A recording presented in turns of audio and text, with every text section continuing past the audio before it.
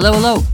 Hey up, what's up, what's good? Welcome to the Any Given Runway show. I'm your host, Randall Carlton Green.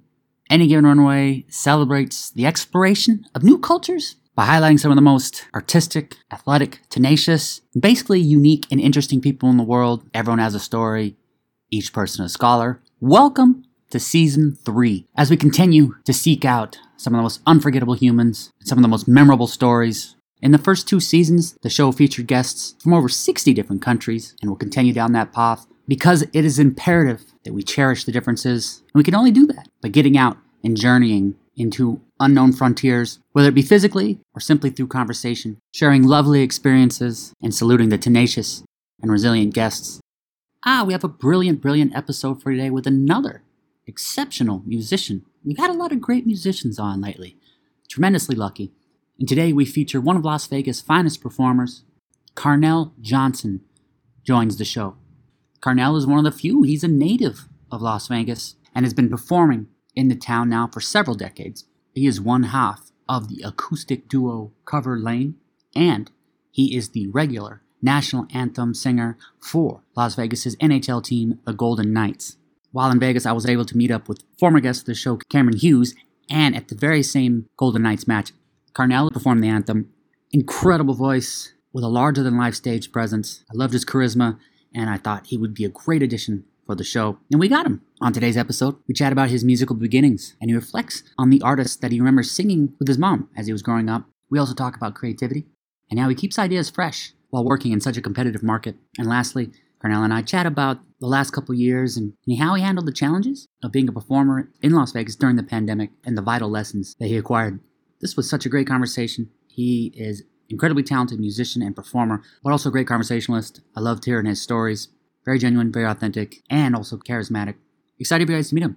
Oh, and I forgot to mention, he might have one of the best performing monikers there is. So let's go ahead and welcome on Carnell Johnson, better known as Golden Pipes, and let's learn. Anytime I talk to musicians, performers like yourself, I'm always curious where it began. So for you, what were your earliest musical experiences? Well, honestly, my earliest memories are, I would probably have to say, well, okay, so these aren't memories of mine, but there's tapes, cassette tapes, people don't know what those are anymore. But there are cassette tapes of me and my mom, just singing along to random stuff. My mom was really young when she had me. So, she was a teenager in the 80s when I was born. I was born in 81. And there are cassette tapes of us singing along to like Wham and Cyndi Lauper. And those are probably the earliest musical memories of me. And then the ones I can think of are in elementary school. I started in the handbell choir.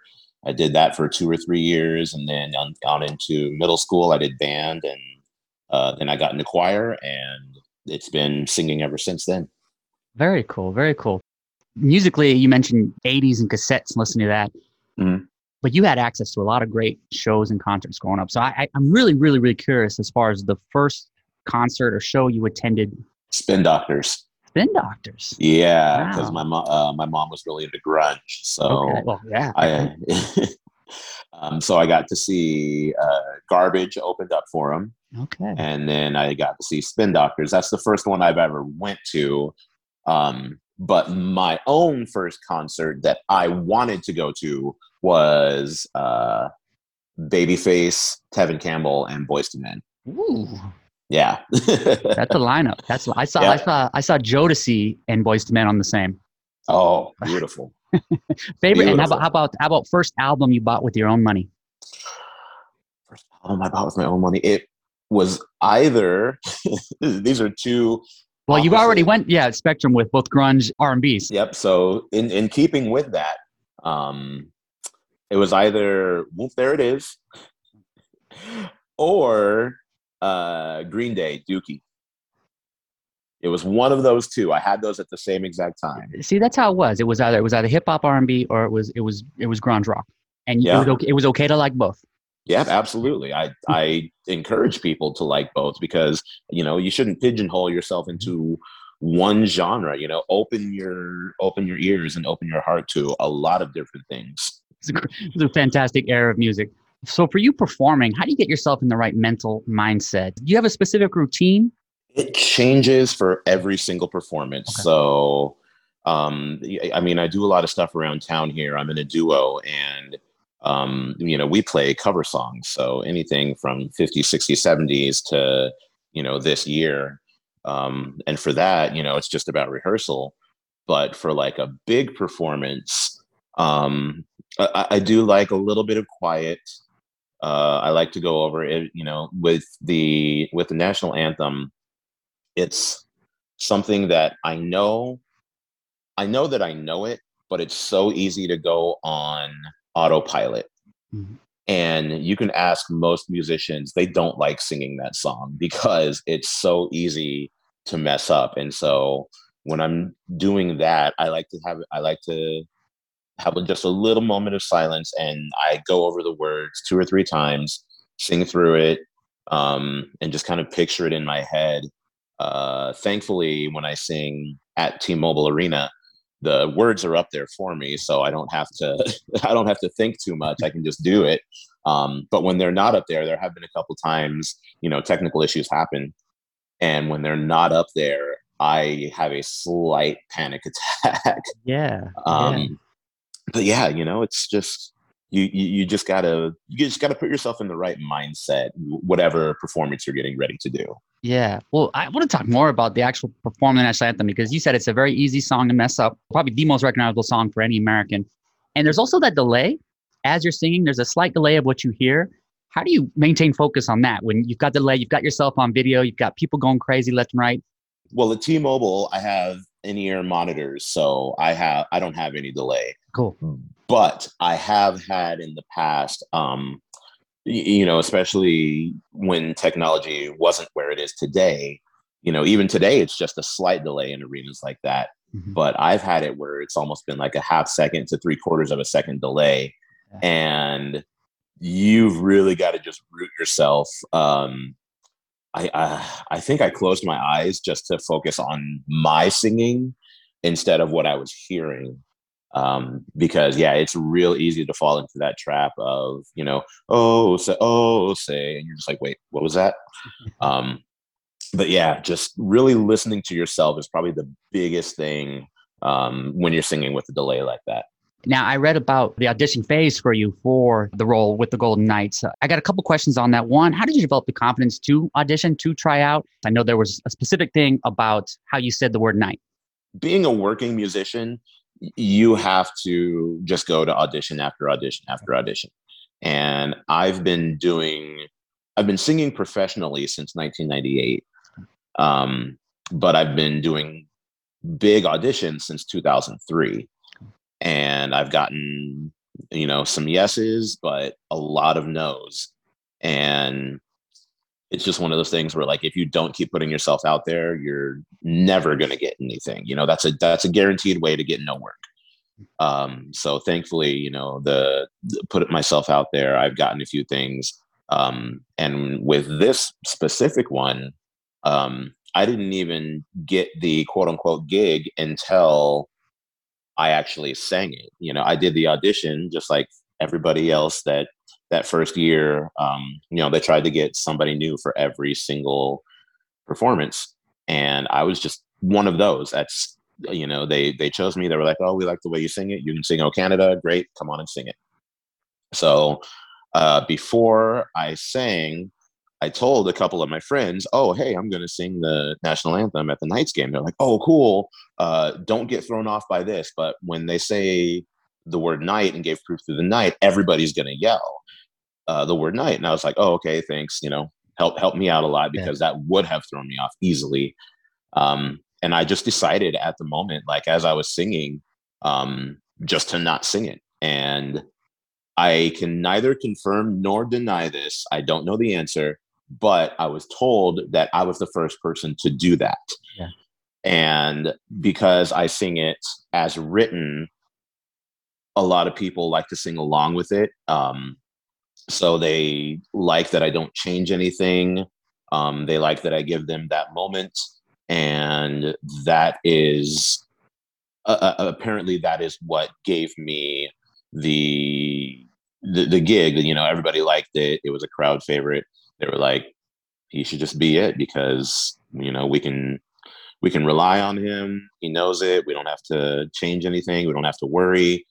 Let's just do it. So I'm pretty sure that yeah, that's what gave me that And where did the particular gig. moniker Golden Pipes come from? Did you always have that through auditions? No, that Okay. came from that came from fans Okay. actually. It's a great Uh, name. It's a great name. it was about the third time I sang it. Um, you know, I'd sing it a couple of times, and people liked that I was coming back. So third or fourth time I sang it, a guy reached out to me and was like, "Hey, we want to have a jersey made for you. Oh. What are these? You know, here's some things that we're throwing out, and we're having fans vote on it." And I was like, "Well, I like this, and this." And he was like, "All right, well, I'll let you know what happens." And so the fans voted, and they liked Golden Pipes, and so that just kind of stuck with me. And to be honest, at first I wasn't too keen on the name at very first. But, you know, that's with a Yeah. lot of things. But it eventually grew on me, and I was like, oh, I love it now. Of all the sporting events I've been to, the Vegas hockey match, one of the most electric. I know that's a word that's used a lot, but just Mm-hmm. energy from the beginning, even prior to walking in with the energy outside, the music outside, it's a beat from the jump. And then throughout the game, it was a lot of fun, a lot of things going on. And I'm telling you that when they all sing Night, it's so powerful. What are you feeling when because you have so much control? They're pacing you, they're listening to you sing a national anthem, and they say one word, and it's got to be exhilarating. Yeah, it's you know it's kind of giving that moment to the people. A lot of people who sing the national anthem sing it their way, which is not. I will never say it's wrong. I will never say there is a wrong way to sing it unless you're just not saying the right words or singing the right melody. There's not a wrong way to do it, but I believe and this is anthems across the board. You know, the Italian national anthem, Canadian national anthem. You know, whatever national anthem you can think of. I think it's important to just do it justice, do it as it's written, so that, like you said, you know, that those people can show pride for that moment. And then, you know, taking it to the next level, giving them that moment of yelling Night, you know, just kind of getting the whole crowd amped up, even getting the players amped up. You know, when there was nobody in the bubble and they were playing the national anthem, those players were still yelling Night. So it's definitely become like a staple now. Yeah. And I've got to remember, because I sing it at other places now.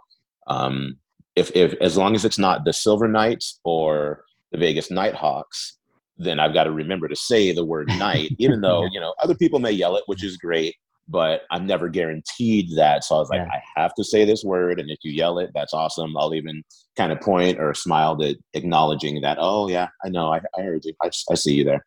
That's funny. Well, I was just super impressed with Vegas from everything, including the pre-match skits that they have, and it's so different. It's incredible. It's so different. Who would have thought that hockey would even work in the desert? And it's beautiful. It's amazing. With the fans being a part of it, and with you being the regular anthem singer, I'm sure you've had lots of great interactions with fans. So when you think back to just all the times you've been able to chat with fans, what are the ones that stick out? What are the memories, the days that you're like, you know what, that was really cool. I was able to connect on that level.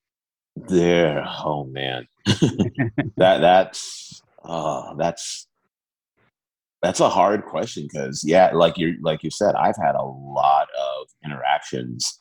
And you know, sometimes I'll just be walking in my day-to-day life, and I'll hear, you know, Carnell, and I'll turn and I don't recognize the person, but you know, they know who I am. Yeah. It's like, oh, we're just fans of yours. And I was like, oh, thank you. You know, so sometimes it's not that it's awkward, but sometimes I don't always know how to approach it or how to answer Yeah. them.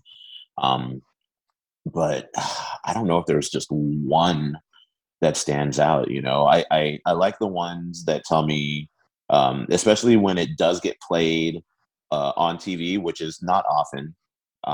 But I'll have parents say that their kids who are 2, 3, 4 years old will stop and watch and, you know, hum along or mumble along and yell Night. Yeah. That's always kind of cool to hear.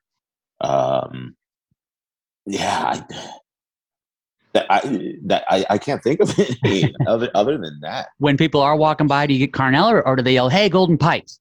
I get both. And if they yell Golden Pipes, I know, okay, I know where they know me from. Yeah. But when I hear Carnell, I'm like, oh, are you one of my old teachers? Did we, did we meet sometime? I don't know. So it's always like it's not weird and not awkward, but I'm just like, oh, I have to quickly change my mindset to like, oh, I don't know you, but you've heard me and you've been to a game and stuff. You perform in the entertainment capital of the world, so many different things going on, and you've been there from the beginning, born and raised there, one of the few. Where do you find creativity? Because in a town like that, it's incredibly competitive, and one great idea, the second it exists, you're going to have every location, every bar, every resort going to copy that. So you got to stay unique. So where do you find creativity? I would probably have to just say from within. I I mean, I don't think that I'm a overtly creative person, but when need be, I can find those little things. And I do it a lot with my duo, because we do cover songs. A lot of them, yeah, we'll play as they're written. People like them, but every now and then we'll take a really popular song, but change it up. It's been done ever since music was music, and so we kind of tune it to our own. And one of my favorite groups is Postmodern Jukebox, which takes very, very popular songs and plays them like you would in the 40s, 50s, and early 60s. So that kind of creativity where you can take something that's already established but mold it into a new sound, to reach a new audience, is something that I think about, and I find from within with my duo. When we're playing something, we're like, oh, let's try this. Oh, let's try this. Why don't we slow it down or speed it up or different things like that? And I'm sure it's a relationship with the crowd when you're performing. And with tourists, you got to play a lot of the top 40, a lot of the recognizable songs. So when you're performing and you've got a great relationship with the crowd and things are going well, and you want to dip into your bag and say, you know what, let's get them with this next song. I know it's going to crush and it's going to be a hit. What are the songs that you turn to on that? Where do you look? You look over at your partner. You look over at your partner and say, "Okay, let's get him with this one." There's two that that both of us are just like, we have to play this song, even though we don't want to do this song. There might have been a hint of an eye roll there when you said that too. But you're right. If you're playing a bar and it's the 11th hour and everyone's nice and toasty, everyone's 3, 4, 5 drinks in, you pull out either Sweet Caroline, okay, or, and this is the one I don't like pulling out, but everybody yells it, is Don't Stop Believing. Yeah. And it's just one of those where it's like you put it in your back pocket, and you only like in case of emergency, break glass. That's what that song is for. Yeah. You mentioned earlier that if you're performing an anthem at somewhere else, and if someone acknowledges the night, and it's not at a Golden Night match, you'll give them maybe the point, give them the wink or something. Do you have any songs like that you perform maybe for yourself? You're like, okay, I'm feeling some time. Let me sing this one because I like it. And if someone acknowledges it, then you give them the point or the wink as well. Is there something that you perform for you? A couple of songs like that. There's a musical called Once, and it's about this singer songwriter, and it's this song called Falling Slowly. Great song. And every now and then my duo partner and I will play that one, and we do it more for ourselves because we love that song. The other one would be Shallow from A Star Is Born, Lady Gaga and Brad. And we call that our awe song because it's like as soon as you start playing that song, the first few notes, everyone's like, "Oh," and then we, kind of chuckle and acknowledge. We're like, "Ah, there it was. We're waiting for that part." Oh, that's fantastic. It's been challenging last couple of years for everybody, especially performers, but especially people in Las Vegas, where tourism was such a big part of the community there. And I know that I was there during the pandemic, and it was an eerie sight to see it not bustling like normal. So for you, with that and getting through all the difficulties, what do you feel is the biggest life lesson you learned from the last couple of years?